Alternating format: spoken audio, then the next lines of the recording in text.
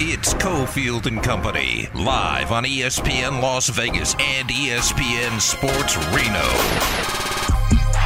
All right, here we go. 4 o'clock hour. It's our final hour on Thursdays. Brad Powers is going to be in about 40 minutes to give us leans and likes for the weekend of college football. Stanford Routt will join us in less than 20 on the Raiders.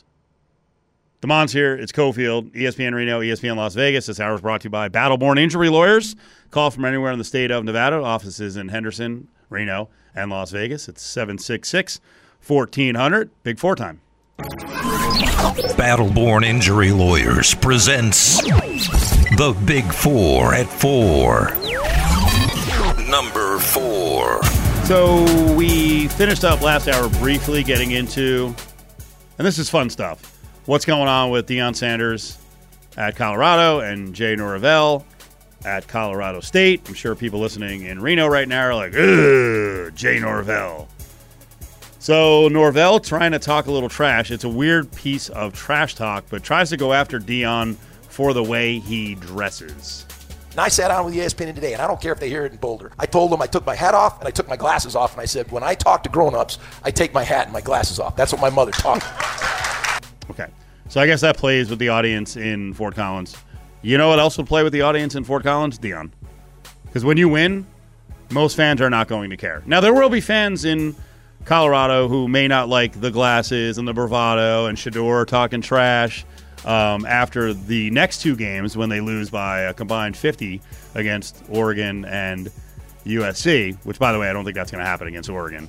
We'll see what happens against USC. But winning can, a lot of that old school mentality, or even, honestly, I think there are people, and Deion addressed it after the first win, right? Remember how he said, he's like, they don't like it. Mm-hmm. They don't like it when you got a black coach and he's coaching 75% roster with black players, and there's a brashness. Oh, they don't like it. And he's right. There are people who aren't comfortable with it because they expect their football coach to be stodgy and football guy and fire and brimstone and, hey, coach, congrats on the big win. What a fun moment. We're just looking ahead to the next game. Like, enjoy yourself a little bit. Let the kids enjoy it. The kids at Colorado are enjoying it. They are enjoying it. And there's a reason they had a flood of transfers, because I just mentioned to you during the break, Deion is 56. And you were like, he is? And that's the point here. He doesn't seem like he's 56 because he's still dressing in a lot of the ways that he did when he was in his 20s, when he was the master of style in both Major League Baseball and the NFL. Yeah, I think it's great that Deion is able to do this, where kids, they want to have fun, and the team, they take that approach. Also, some videos have dropped. Colorado, they did hear about the hat reference, and people are joking, hey, Colorado by 50, but if you saw Deion said that bull junk, and then there was, I want to say a defensive coach, not the DC, but there was another coach that he had the team fired up as well. He was like, they not going to come in our hood. And it was like, oh, man, these boys, they getting them fired up. I really don't think Jay Norvell cares. And I think Jay Norvell's probably closer to the players than he sounded there. Jay Norvell's only 60. But his background's a little bit different, right? He played at Iowa. He played for Hayden Fry. Iowa's still kind of a stiff atmosphere, although it's oftentimes out of control with Kirk Ferentz. Look one way and do things a different way. He just comes from a different background. And I think he wanted to throw out a little bit of trash talk here. But, I got to say, the more this gets stirred up and the more Deion can go full Deion as a college football coach, the better it is to view and the better it is for college football. Because for me, it's hearkening back to, we were talking about the 80s earlier about, basketball. We were talking about drug issues in the 80s. But, one of the other big things in the 80s and into the very early 90s in sports, one of the biggest stories every year was Miami football. And I know he went to Florida State. And Florida State had some of those elements, but no one did it like Miami football. Like they didn't care if you approved. They were going to beat your ass. They were going to mock on you. They were going to showboat. And I'm starting to feel like the more Colorado wins and the more, legitimate up the ladder wins they get, I'm going to say it this way. It's only going to get worse for you people who are annoyed by Deion, because he is going to act like he did when he was a player, and this is very Hurricane-like. And I also think that when they do catch that first loss of the season, it's not going to be as bad. Because I know that the hate, it's so, it's so tremendous, the backlash that he's getting. But with the winning that he's already had early in the season, when they get that first loss, it's going to be, we didn't expect to go 12-0. You guys didn't even have us to win 3 games. Of course we're going to lose 1 game. I already got the narrative cushioned in for when they lose 1. Number 3. Now, this sounds so bizarre, but if you don't know the situation in the Phoenix area, you'll get to understand it here in a second. Headline from Front Office Sports. Phoenix Suns are giving away TV antennas to fans. What? Well, because this, I think it was the Diamond Sports Group, owns so many properties regionally covering local teams, and they had to declare bankruptcy. It's affecting NHL, NBA, and Major League Baseball teams. And the Knights were the first ones out of the gates. They cut a deal, not non-nationally televised games will fall into the hands of 13 here, which is Scripps, right?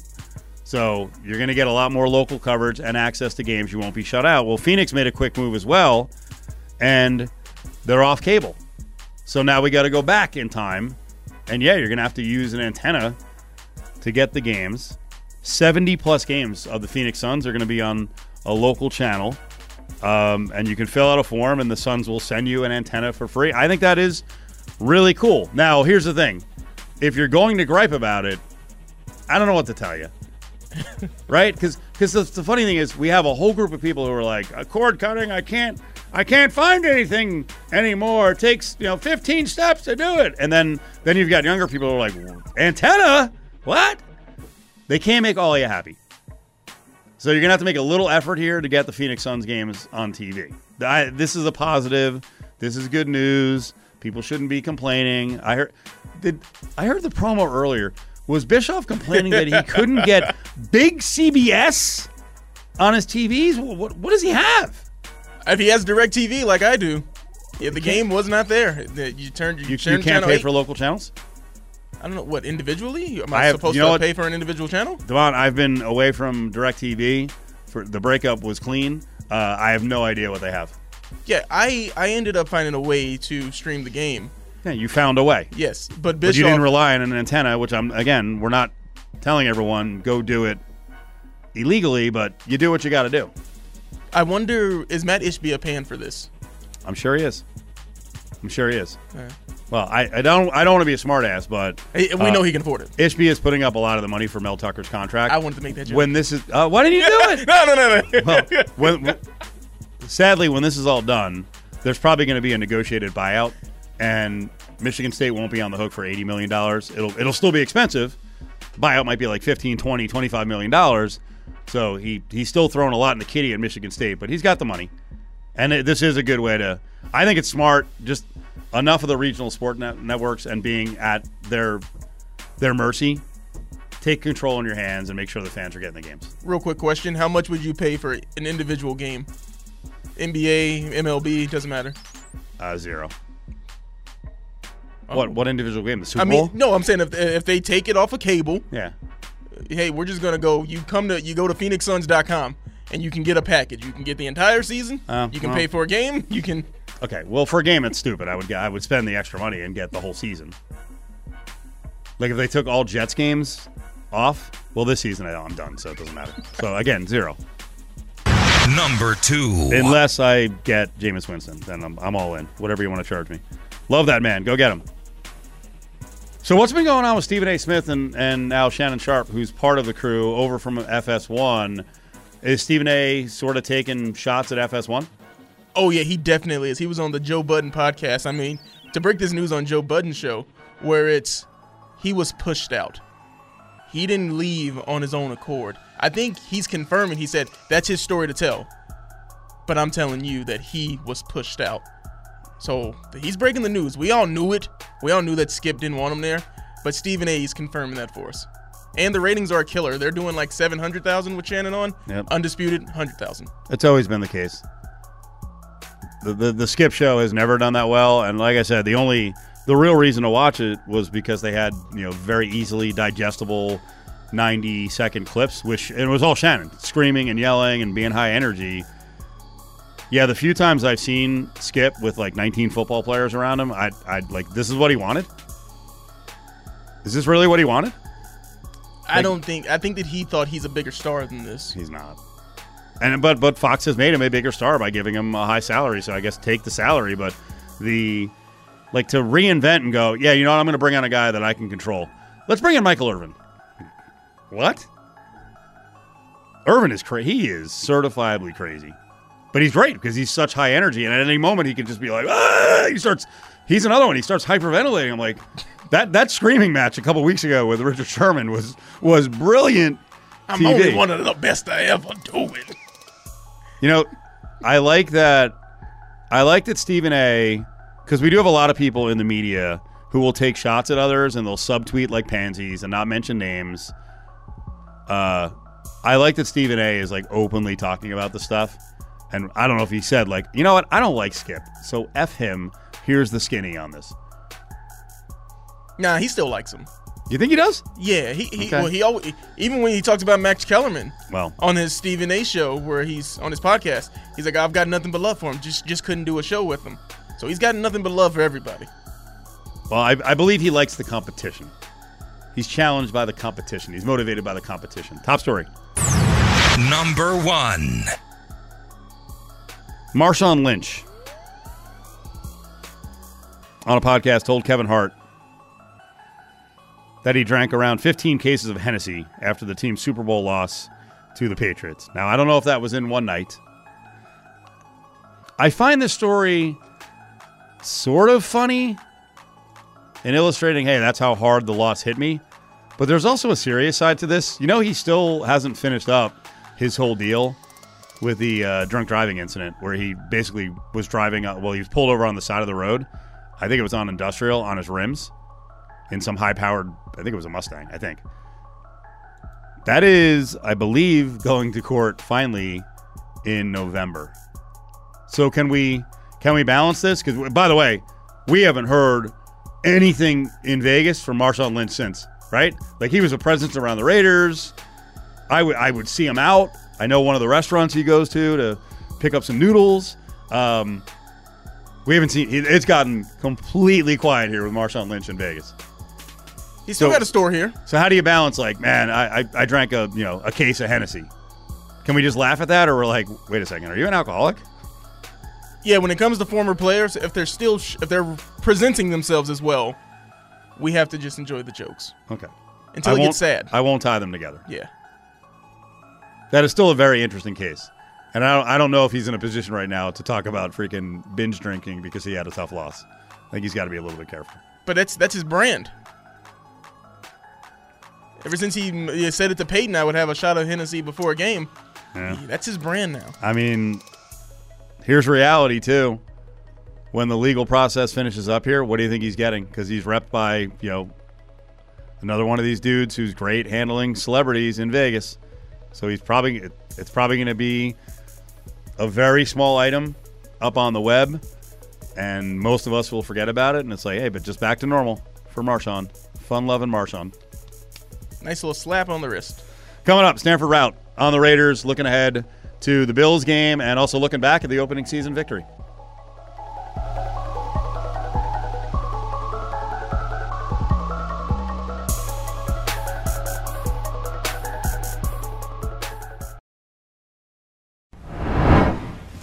It's time for former Oakland Raider and NFL insider Stanford Routt on Cofield and Company. Stanford is in. What's going on, buddy? What's up, Stanford? What's going on, bud? How are you? A whole lot. I'm good. I want to get into a little college football to open here, and then we'll get to the Raiders. We've been talking about Deion Sanders a lot today. One, the success and the turnaround in Colorado, and then two, I don't know if you saw, but Jay Norvell at Colorado State, they're playing this week. I saw it. Yeah, took a shot at him, mentioned the glasses and the hat. What did you think of that? Is that just good old fun to stir up the rivalry? Is there something deeper there with Norvell being kind of judgy? I don't think it's anything deeper. I just think that with Deion Sanders and his approach and him having more of that player type of mindset.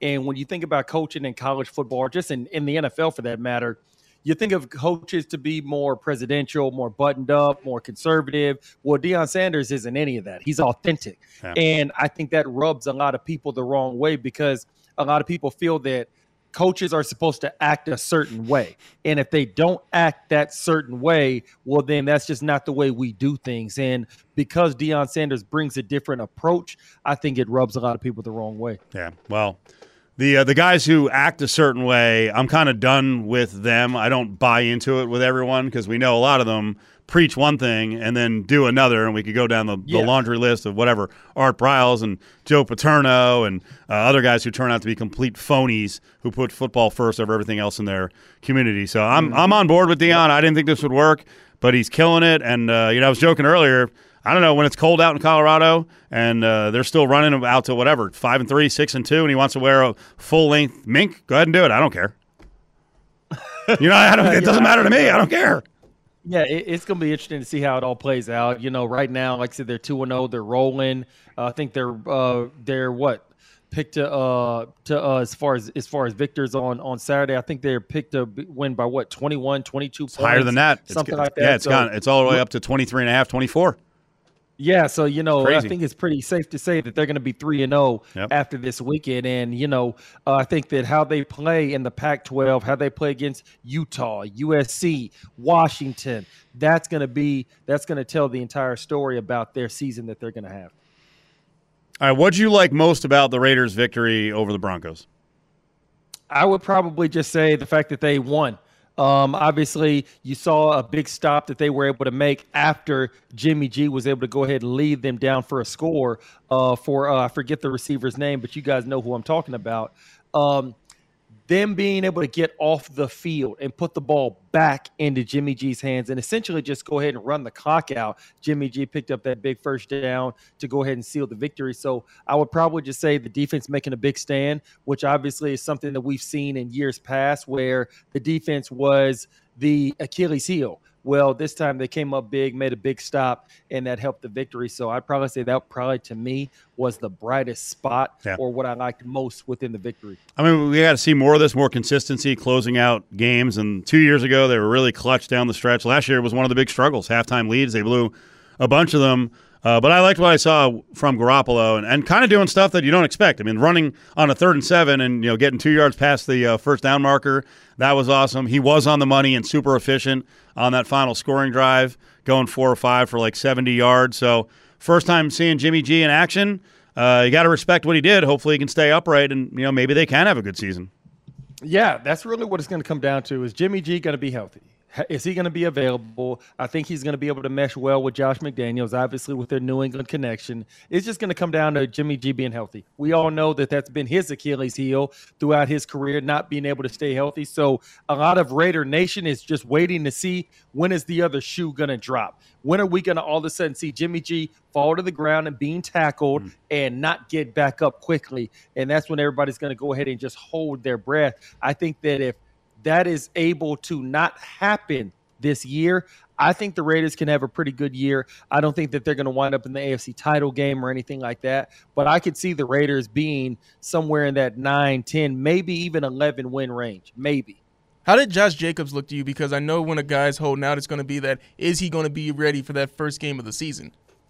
Yeah, Josh Jacobs, he's fine. Obviously, Denver, they're not a bad team on the defense side of the ball. They got a good defense being led by Vance Joseph. So I'm not going to draw any inferences or cast any aspersions on anything like that after the first game. He didn't show up until after the preseason was already over with, as he should have. Even though, like I said, he can only sign a 1-year franchise tender after that July 17th deadline passes. So it's going to take him some time to probably go and get his feet up under him. Everybody understands that. I think that it may be a stretch to expect him to have yard for yard the same production that he did last year. But as far as his effectiveness, as far as his explosion, I don't think that there's going to be any issue as far as any carryover from last year for him. So I thought the defense played well. Wilson was accurate, efficient. It wasn't like he killed him from a yardage standpoint in the first half, and then they absolutely snuffed him out.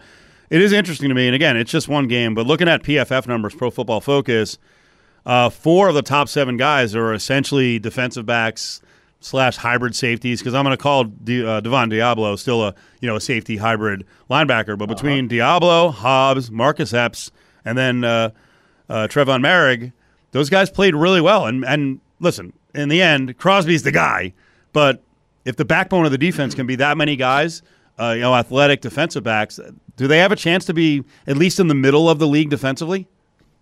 I think they could be in the middle of the league defensively. I think that probably would be their ceiling as far as probably middle of the league. But I think that in this game, you can win a couple of ways. You can simply have a lot of dudes out there that are just balling and have a very simple scheme. You can have a more complex scheme and lean on that to confuse the quarterback. Everybody being in the right position, putting guys in position to be successful, whereas simply putting them in areas where they're not strong at, where they're not good at, where it doesn't personify their skill set and things like that. And then you have also what's more like the blend. Okay, you know what? Let's go ahead and lean on our pass rush. And that right there is going to make our back end elite because they won't have to cover for a lot of time. You're going to see errant throws. You're going to see tip passes that wind up being turnovers and things like that. There's multiple ways to be successful on the defense side of the ball. And I think the Raiders, they're able to fall into one of those categories. Maybe not the first one I just named with having the dudes, but simply having the right scheme, calling the right plays, the timely blitzes, having the pass rush get to the quarterback up front.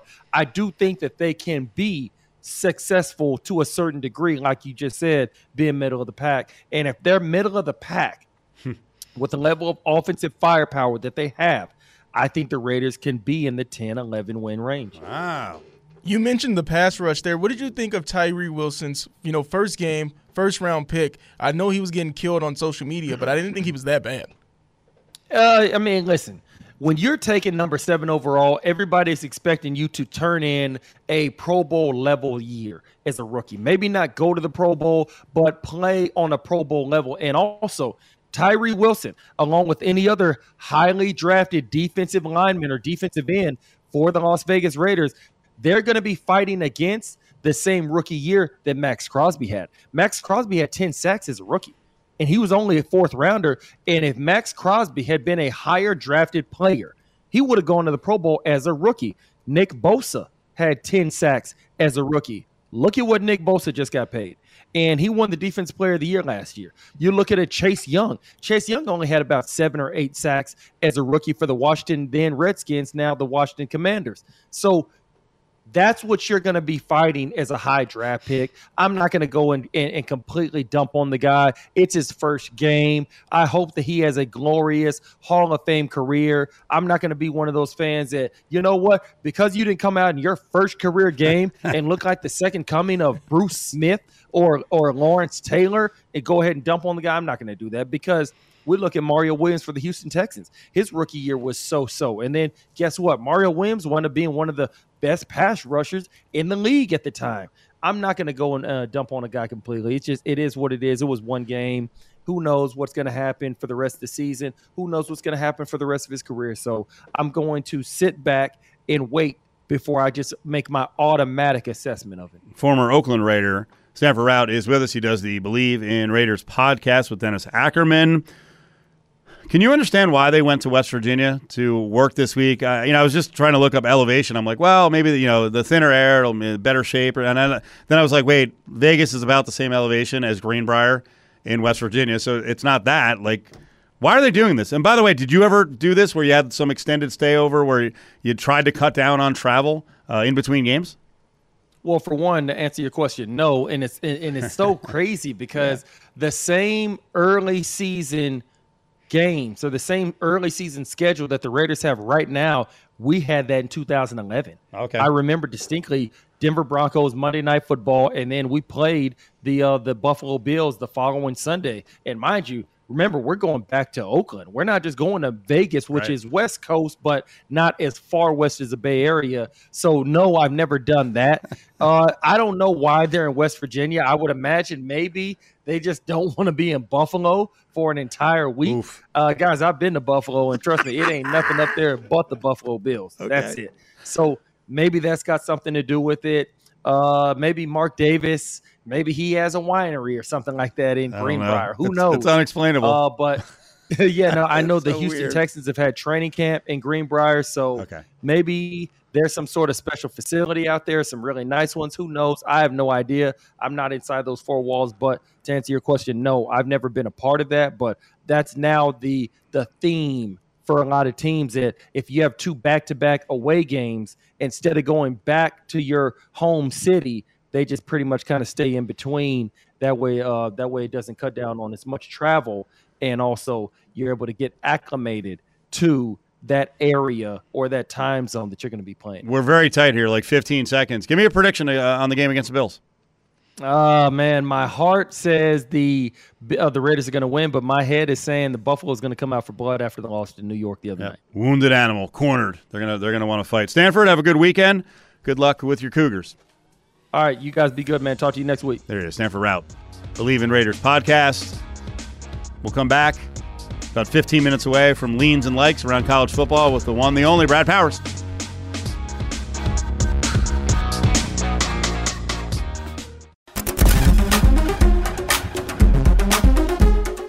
College football slate about to kick off here on a Thursday night. Just a couple minutes.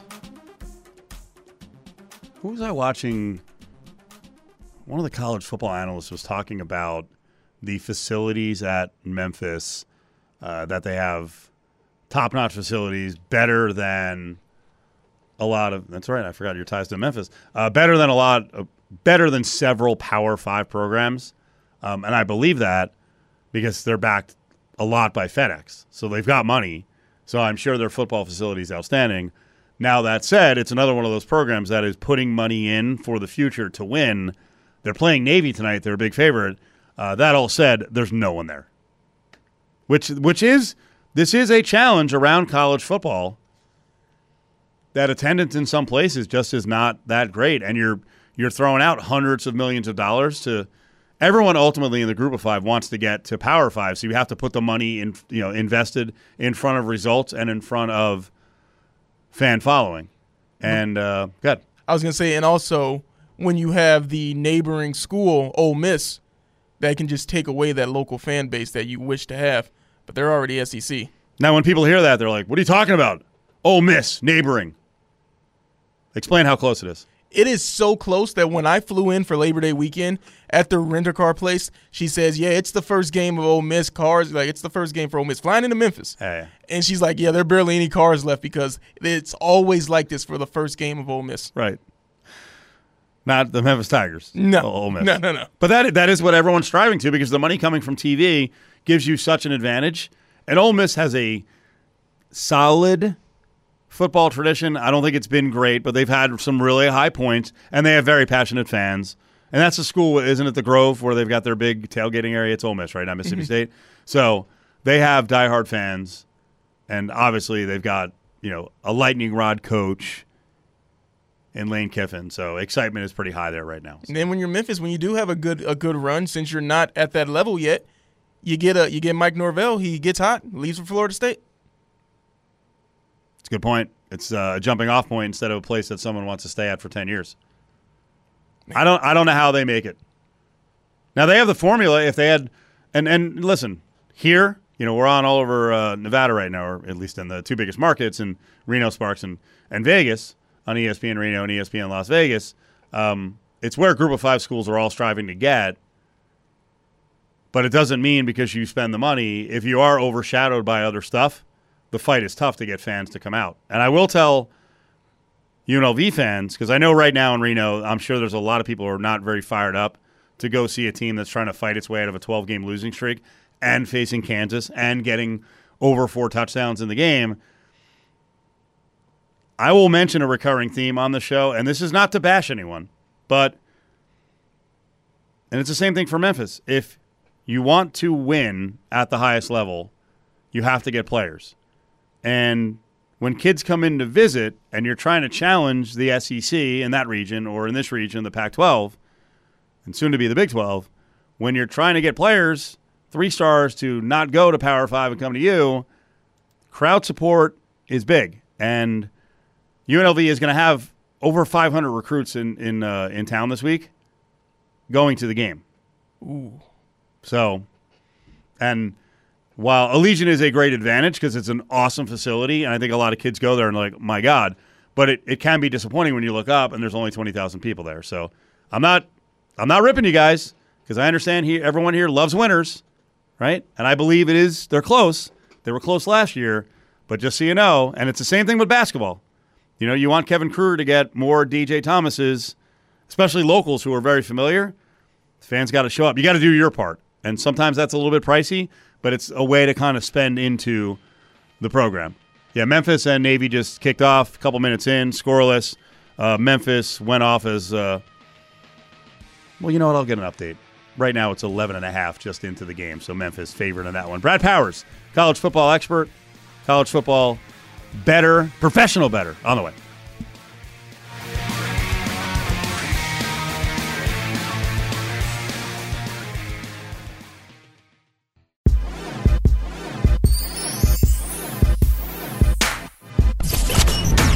It's Cofield and Company on ESPN Las Vegas and ESPN Sports Reno. All right, here we go. Brad Powers is in at Brad Powers 7 up on Twitter. Brad, coming out of the gates, did you put anything on Memphis and Navy?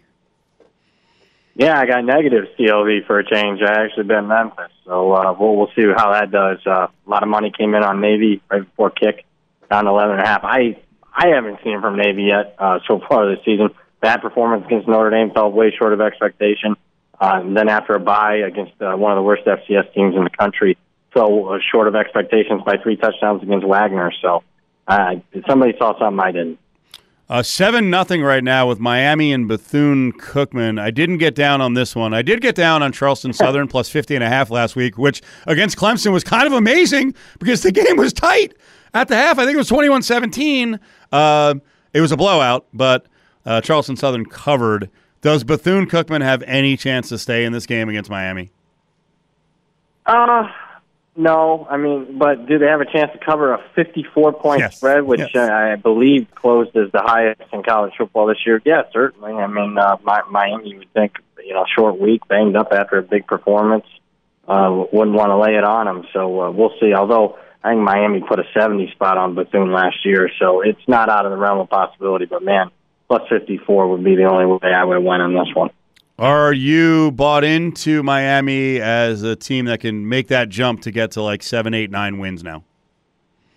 Oh, certainly. I mean, I bet over 7 wins before the season. So I already was thinking that was a possibility. I actually took a flyer on them to win the ACC at 28-1. So I feel pretty good after that. But, I mean, there's still work to do. They got to play at Florida State.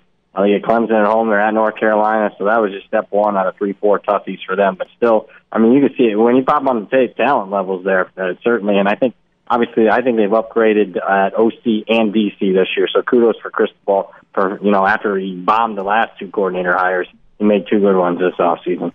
We get absurd sometimes on Cofield and Company because we throw out declarative statements, and then someone else on the show was like, I'll bet you. So last week, JVT, John Von Tobel, and I made an over-under bet on wins for Miami, but it's a 2-year bet. So I am over 15 wins. He's under 15 wins. I like your position. Of course you do. John, if you're listening, don't drive off the road. Brad agrees with me. All right, let's get into Michigan State. This whole situation is horrendous. I don't know if Mel Tucker's ever going to coach there again. For the players, I mean, talk about a distraction at the worst time, too. Washington's coming in with a guy who seems undefendable in quarterback Michael Penix. So what's going to happen here with Washington pushing close to 17? I'm going to go contrarian and take Michigan State. Mel Tucker isn't worth anything in the point spread as far as I'm concerned. Wow. I think the whole distraction thing, I think, is overrated. Certainly it's getting more than priced in the marketplace. I think perennial speaking, if you know this program, as far as Michigan State goes, they play with a chip on their shoulder.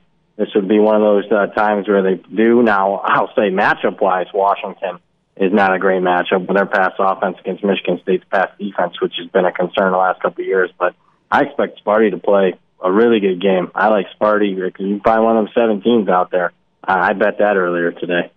Do you believe in bulletin board material having an effect on one side or the other, like Jay Norvell taking a little shot at Deion Sanders? CSU is now catching, 23.5 against Colorado? Not really. I mean, if you got to continue to look for bulletin board material to be motivated every day, I'm not a big fan, but, I mean, that's just me. No, with that being said, I mean, Colorado would be the only way to go. I mean, if you want to bet Colorado State late, 24s are starting to show. I think, keep in mind, that's the bailout game. It doesn't start till 10 o'clock Eastern, 7 o'clock our time here, so that one's going to get high, in my opinion. So wait on Colorado State if you want to bet the Rams. You might want to fire now on Colorado because, I mean, everybody and their mom, again, is going to be on the Buffs. And I'll say this, bad matchup for Colorado State. I mean, it's very similar, Colorado's offense, to what Washington State threw at them a couple weeks ago. And they couldn't defend in space. I'm not sure they can defend Colorado in space. The opportunity, though, is on the horizon. If you want to see Colorado lose, it's coming. Will it come against Oregon? That was a mixed bag last week for Oregon, trailing by, 9 late in the third quarter, and then they wound up getting the cover in kind of a ridiculous way. If folks thought Oregon was going to go into Texas Tech and blow them away, they didn't. What's that matchup going to be like? How will Colorado compete against Oregon? I don't think they'll compete very well, to be honest with you. A tough spot for Oregon. I mean, that's a unique road trip. I mean, Texas Tech, a wounded animal, off a loss to Wyoming. I mean, I just thought that was a bad spot. The fact that they were able to battle, they were down. I thought they showed a lot. The fact that they were down 9 and rallied back and got the win said a lot about them rewatching it. I mean, I wasn't overly concerned. I liked what I saw from their defense up front.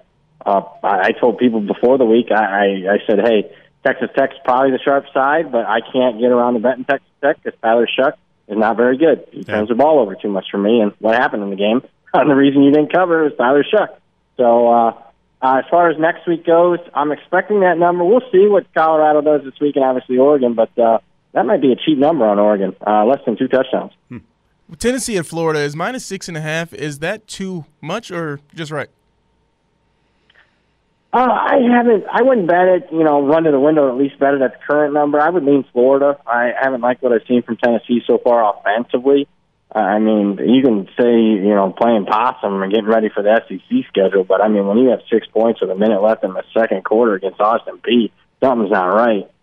So they've taken a big step back from the Hendon Hooker-led offense and Jalen Hyatt from last year. They're going to play their toughest defense yet. They haven't really faced a tough defense, and I think in the swamp at night, Florida backed against the wall after already losing to Utah. I bet Florida earlier. I hate naming numbers that I got, but I have a Florida position, and I'm comfortable with it. I also like the under. I think that, on the bright side for Tennessee, I think their defense is making strides. Penn State's up to 15. No, check that. Hey, it's 15 at Illinois. Too much? No, Illinois is bad. Not a good – really took a step back this year defensively. I mean, that's where they hung their hat last year. They don't have the offensive horses as they with Penn State. I think Penn State pulls away. Even though I'm not a big road favorite guy in conference play, I mean, that's the only way to look there. Can I take a money line on Ohio against Iowa State? I mean, I could see it. Ohio's been, if Curtis Rourke doesn't go down against San Diego State, I think they win that game. They just went on the road and a very good win against Florida Atlantic. Iowa State, same old. They didn't look that impressive, even though they covered against Northern Iowa, and then last week they got off to a tough start before they rallied back. With that being said, I bet numbers, not teams. I laid 2 with Iowa State early in the week, expecting the number to go to 3. All right, numbers move significantly down. Kansas State's 4 at Missouri.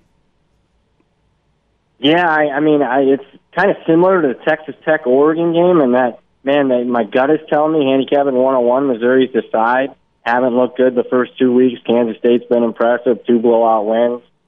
With that being said, if they're 2 teams, when you look at what they want to do and want to accomplish, very similar. It's just Kansas State's better coached, doesn't turn the football over, fewer penalties. Man, my numbers right now at 4 would lean Kansas State. Haven't bet the game yet, though, as far as the side. Do I lay 40 against Bowling Green with Michigan? No, do I think? I think Michigan. I hate you saying this, even. I do think Michigan's due to stretch their legs a little bit offensively after being less than overwhelming offensively the last couple of weeks. So it wouldn't surprise me that Michigan. I would guess I'd prefer the total because if they end up extending, they can go over this total themselves. Yeah, 53.5 right now. Well, you mentioned Michigan hasn't blown up yet. Last week was UNLV. Now UNLV's back here. They're taking on Vandy. The number started 2. Now it's 4. You siding with the Commodores? I have that 2 ticket. I think I'm the only guy in the world that has that 2 ticket. I'm pretty happy with that one. Okay. We'll see. We'll see come 7 o'clock on Saturday night, but that was too short. Would I lay the 4.5 now? Still probably would lean that way, but I don't think it's a high-value pick right now. I'd actually still bet the over. I bet the over when that opened. That was too low, in my opinion, as far as this pricing. Over 59 would be my preference. I think the go-go offense will get going a little bit here against Vanderbilt. Their defense didn't impress me specifically against Hawaii, but I also think Vanderbilt's offense is capable of getting in the 30s here. I got Virginia Tech +7 earlier today against Rutgers. Yeah, Virginia Tech's banged up a little bit. Keeping in mind, I think the quarterback might be out, top wide receiver might be out, so that's why. If that one looks a little funky, that's kind of why. But, okay. Man, I don't think the quarterback's worth that much for Virginia Tech, to be honest with you. We're talking about a total now at 37 with the weather. Virginia Tech just played in weather.